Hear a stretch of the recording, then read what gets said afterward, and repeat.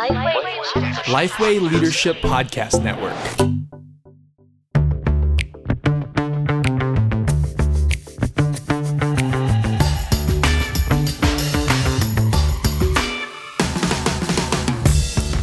G'day, I'm Derek Hanna and welcome to The One Thing, a podcast designed to give you one solid practical tip for gospel-centered ministry every week. We have Al Stewart back. Welcome, Al. Hey, great to be back, Derek. And we don't have Scott Sanders again. No, Scott's still on holidays. I just want to know if his colleagues have noticed. But anyway. It was just the fact that I had to record a podcast with him. That's the only reason I know he's not here. Yeah, he's swanning around. Oh, look, last week I know I said it was 83 podcasts. Since you'd invited me back, I was wrong. It was only 80 podcasts. So thanks for having me back.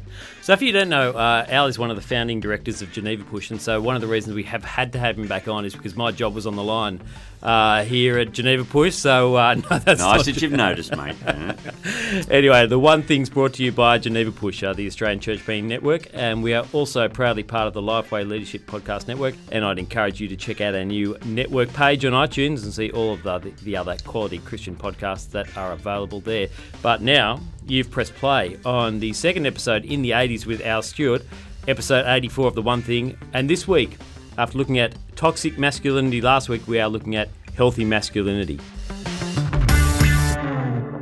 Al, last week, good conversation around defining toxic masculinity and some of the ways in which masculinity has been perceived and is portrayed. This week we want to drill into what we should, when we're talking about masculinity, what a healthy definition of that is. How would you define that? Yeah, masculinity is not so much about how big you are or strong you are or tats or whatever. Here's my effort. Healthy masculinity is a willingness to take responsibility and use the power that you have to care for and nurture those around you. Can I read that again? A willingness to take responsibility and use the power that you have to care for and nurture those around you. For the man who's truly masculine, the people around him will feel safer because he's there. There you go. So as I think about the truly strong men that I've known, when they're in a room or when they're with people, you feel safer because they're there. So why the word power there? That seems key. It's a good question. Because I think men have power, and they're meant to have power in relationships. Generally, they're bigger and stronger than women, and certainly bigger and stronger than kids. And if that power's abused, it can be scary. So I grew up with a relative who was a big, strong man, not my father, a big, strong man who would hit the drink. And I remember as a little boy being very scared about that. So it was misused, okay. But if it's used properly, and especially with a Christian worldview, men are given power in marriage, for example, and as fathers, and they're meant to use that power in a self-sacrificial way to care for and nurture those around them. That's the mark of healthy masculinity, I think. Where do you see that in the Bible? Where do you see that coming out? How have you come to that point? In the Bible. Well, the Bible thinks relationally. So who am I? Well, I am made in the image of God, then I am a son to my father, I am a husband to my wife, I am a father to my children, I am a mate to, my colleagues at Geneva Push, etc. And then the Bible will tell you how to behave in those relationships. Now, as I've looked, it's interesting that each time a man is addressed in relationship, power is involved. So I'll read you a few Bible verses. 1 Timothy 2:8. Paul says, "Therefore I want men everywhere to pray, lifting up holy hands without anger or disputing." So you're not to fight, you're not to be angry. You've got that power, you've got fists and hands. No, use it in prayer. What does Jesus say? The Lord Jesus in Mark 7 gets stuck into the Pharisees. Why? Because they should honour their father and mother. They've got this power, in this case financial, to care for their parents. Now he tears strips off them because they won't do that. Or younger men. Well, 1 John, I write to you young men because you are strong. So young men have this physical strength, and it's interesting, pretty much every time young men, the Greek word neanias, that young men are addressed, they're told to be self-controlled. Okay, so they have this physical strength and power. And then older men, it's interesting, as you get older, you don't have the physical strength or power, but what do you have? Well, you have the power of example and wisdom. And so Titus 2:2, teach older men to be temperate, worthy of respect, self-controlled, sound in faith, in love and endurance. Why? Because you have so much power, and younger men are told to submit to you and be humble. So you carry that power around. Perhaps the two most obvious ones are husbands. Well, a husband is the head of the wife, etc., and she's told by the Lord to submit to him. By the way, he is never, and I really emphasise it, he is never told to make her submit. But what's he to do? Well, he's to use that power that he has to love her and self-sacrificially care for her in the way that Jesus did the church. But the assumption is that he has a power in the relationship and he better use it the right way. And then fathers, when your kids are little, what's Ephesians 6:4, fathers, do not exasperate your children. Because they'll choose your old folks home. But no, so that's not what it says, but you better remember that. So in each of those you've got, and then even slaves and masters. If you're a master, you have power. And what's the warning that comes? In Ephesians 6, remember, you have a master in heaven. So you be very careful how you use that power as you treat your slaves like brothers. So you see what I mean? In each relationship there's power. How you use that is really important.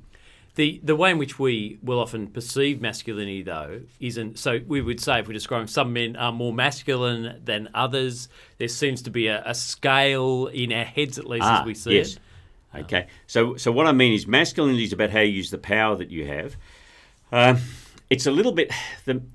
At a societal level, masculinity is a bit of a circle, and that is, what's it mean to be masculine? Well, that's the way that men behave. And how are men to behave? Well, to be masculine. The best explanation of that, sex, male and female, is determined at conception. It's not assigned at birth. Anyway, I know that's politically incorrect, but it's scientifically correct. But the way that we perceive masculinity and femininity is on a continuum. So male female is set by your reproductive organs and your genes. But there's a book by a guy called Alan Medinger, Medinger, called Growth into Manhood. Interesting book. He talks about, for everybody, their masculine and feminine traits or attributes are on a continuum. And he talks about, we recognise some traits as masculine and there's a continuum to the feminine trait. I'll give you an example. He says, for example, the masculine is that which is outer directed. The feminine is that which is inner directed. The masculine tends to look outside for what can I accomplish or conquer, etc. The feminine is more inward looking and kind of maybe a little introspective. He'll say the masculine's about initiation and the feminine is about response. Look, before anyone starts tearing their hair out, wait till what I'm going to say in a minute or two. He'll say the masculine's about authority, the feminine, the idea of taking charge and leading. The feminine's about power to hold things together. Okay. Now, he's saying generally in men, the masculine tends to predominate, and generally in women, the feminine attributes tend to predominate. But everybody is on a kind of a continuum on those things. So you have some men that will be further up, one end of the masculine continuum, and some men who won't be quite so far. I think that makes sense in trying to make sense of the masculine-feminine thing. But in terms of the Bible, how are men to act? Well, in every case, whether you are, if you want to understand yourself, you're a son or you're a friend, some of us will be fathers, some of us will be husbands, etc. The Bible talks about how you are to use the power that you have to care for and nurture those you're responsible for. And it's meant to be self-sacrificial. That's real masculinity, is giving yourself sacrificially to love and to care for those you're responsible for. And that's healthy and costly. Let me push into that then. Real examples. I've got 3 boys, 13, 10, 6. Yep. Shouldn't have to hesitate with that last one. He's definitely 6. No, he's not. He's 7. That's terrible. Okay. Well, we'll edit that, I'm sure. Yeah. Yep. 13, 10 and 7. Yep. what are the things that you would want to be saying and telling them as they grow up in a culture which is redefining masculinity in ways that are unhelpful? What do you want to be saying to them? I want to be saying to them, you don't need to be embarrassed about being a man, and there's physiological differences. You know, you're going to end up with more testosterone. You're going to end up with different needs to do, like boys need to run around. There's physiological differences between boys and girls, etc. Obviously, you shouldn't be embarrassed about that. But what I'd want them growing up with is to realise that real strength is not pushing your weight around, it's caring for those who don't have as much strength. So I think I've done an okay job with my son. As he grew up, I would say to him, mate, God made us bigger and stronger than the girls so we can look after them and care for them, not ignore them or push them around. And that's not saying that women are weak or women are lesser in any way, but you are bigger and stronger. And as a man, you do have power in those relationships. And God calls us to care for them. So it's that real strength as a man means, you know, you can be strong as a horse, and certainly my son is now, he's at the gym all the time, etc. But that strength ought to be used to care for people. How have your daughters, when you've said that to your son, I guess your daughters have probably heard you saying that to your son in some ways, how have they perceived that? Have they interpreted it as Dad thinks we're weak, or that we need him to look after us? Or No, I don't think so. I think my daughters, and it's true, there is no way that my daughters are weak or wilting girls. The two of them are ocean swimmers. The other one's a hotshot lawyer. They're very high-achieving young women. They appreciate being treated with respect. So I open the doors for my Kathy, my wife, and I'll let her sit before me, etc., and let her walk in front of me on stairs and that sort of thing. It's not because she's weak, but it's just a way of treating her with respect. I think my girls are happy for that. And I see I'm about to have a third son-in-law. I see my sons-in-law treating my girls with respect, and that's good. So we've spoken about kids, wives, husbands. How does it play out? How do we need to think about power dynamics, loving, healthy masculinity in those contexts as well? Well, Ephesians 5 calls on a husband to lay down his life day by day to take the initiative to love and to care for his wife. And she's called on as a fellow adult to willingly respond to that. I think that's what submission means. He's not told to make her submit. The Bible addresses her as an adult. It's between her and God. And as she submits, it's submitting to Jesus in a way, and how she responds. Now, how that plays out in each individual relationship will be different. So in our relationship, Kathy's Chinese. She's got this Jedi thing with money. She just knows how to manage money. She's brilliant. I'm hopeless. She manages money. I tend to manage the social diary. Okay. She looks after admin and plans things. She's brilliant. Yeah. So you work out. What do I do? Oh, the swimming pool. She's the brains of the operation. She's the chemist. She does all that. I just pull the leaves out of the pool. I'm the pool boy. Got to work on the six-pack. But you work out giftedness. So it's not strict. There's not strict role definition. But I am called on to deliberately take the initiative to love and care for her and act in her best interests. What do churches need to reconsider in this? I don't think we need to encourage men to do that, to take the spiritual lead.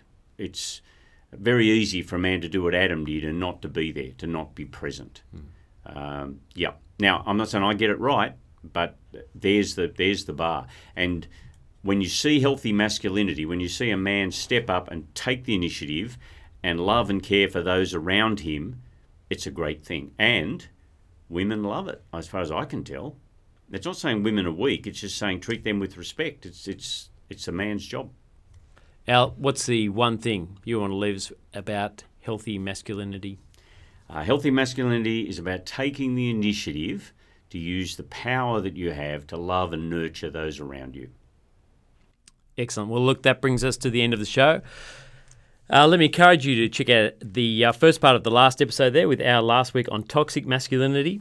The One Thing is part of the Lifeway Leadership Podcast Network, and it's a good chance to point you to one of our partner podcasts, the Ask Me Anything podcast with JD Greer and Matt Love. We had JD on quite a while ago. Go dig back through the library. Just very insightful, these guys. Issues like what do you do if you find out about sexual abuse within the church? Is faith a gift from God? All number of things. Always got brilliant insight, JD and Matt. So have a listen to that. If you like what you heard today on The One Thing, we'd appreciate if you take a moment to rate the show on iTunes, even leave a comment. That'd be excellent. Thanks for joining us for another episode of The One Thing. Coming up in our next episode, Scott will be back. He'll be back on deck. And we'll be talking about mission planning with him. I'm Derek Hanna. Chat soon.